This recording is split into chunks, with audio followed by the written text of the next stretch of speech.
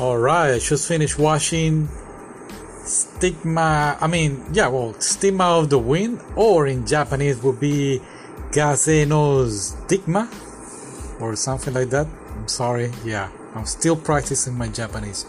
Anyway, it's based on a light novel, 2 volumes, 12 volumes, the light novel. The manga has only 2 volumes because sadly the creator passed away. The anime that I watched is 24 episodes, and silly me, I thought for a moment it was a rip-off of Avatar The Last Airbender because it looks like the same. These people control fire, the main character, he controls the wind, and I was like, oh, this is the same as Avatar, but no, this story came in first. The light novel, they made it in 2002, and of course the anime is a little more, not that new, 2007.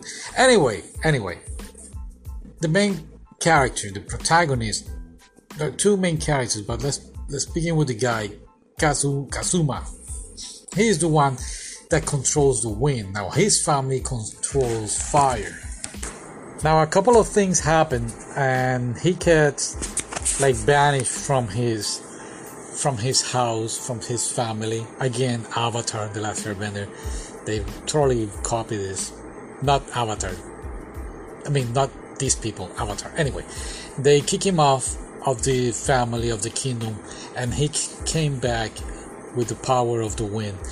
But at the same time, when he returns, his family members are starting to die, and they start blaming him of the murder. So he now has to investigate in a way to prove himself that he is not guilty.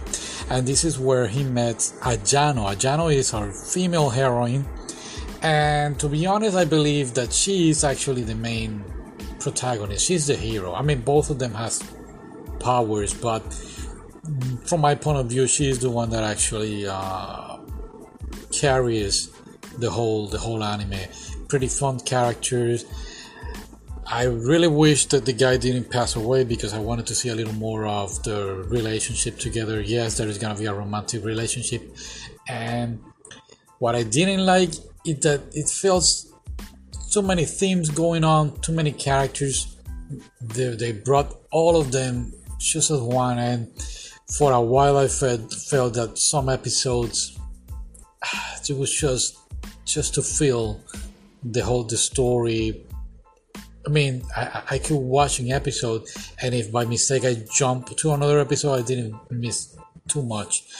But other than that, it was very interesting anime. I really wish they could continue the story, I guess, or I don't know how these laws and publishing things are in Japan when the creator passes away. Again, the story very cool. Villains, a couple of villains here and there, and there is one that really caught my attention, and I really wish he could do more. He was kind of like a quirky guy, silly guy, and he ended up having this power, and long story short, the main villain used him, so whatever. But anyway, it was okay. It was an okay anime. From 1 through 10, I give it a... Oh, somebody's texting. Alright, from 1 through 10, I give it a 7.5. Alright, take care. Bye.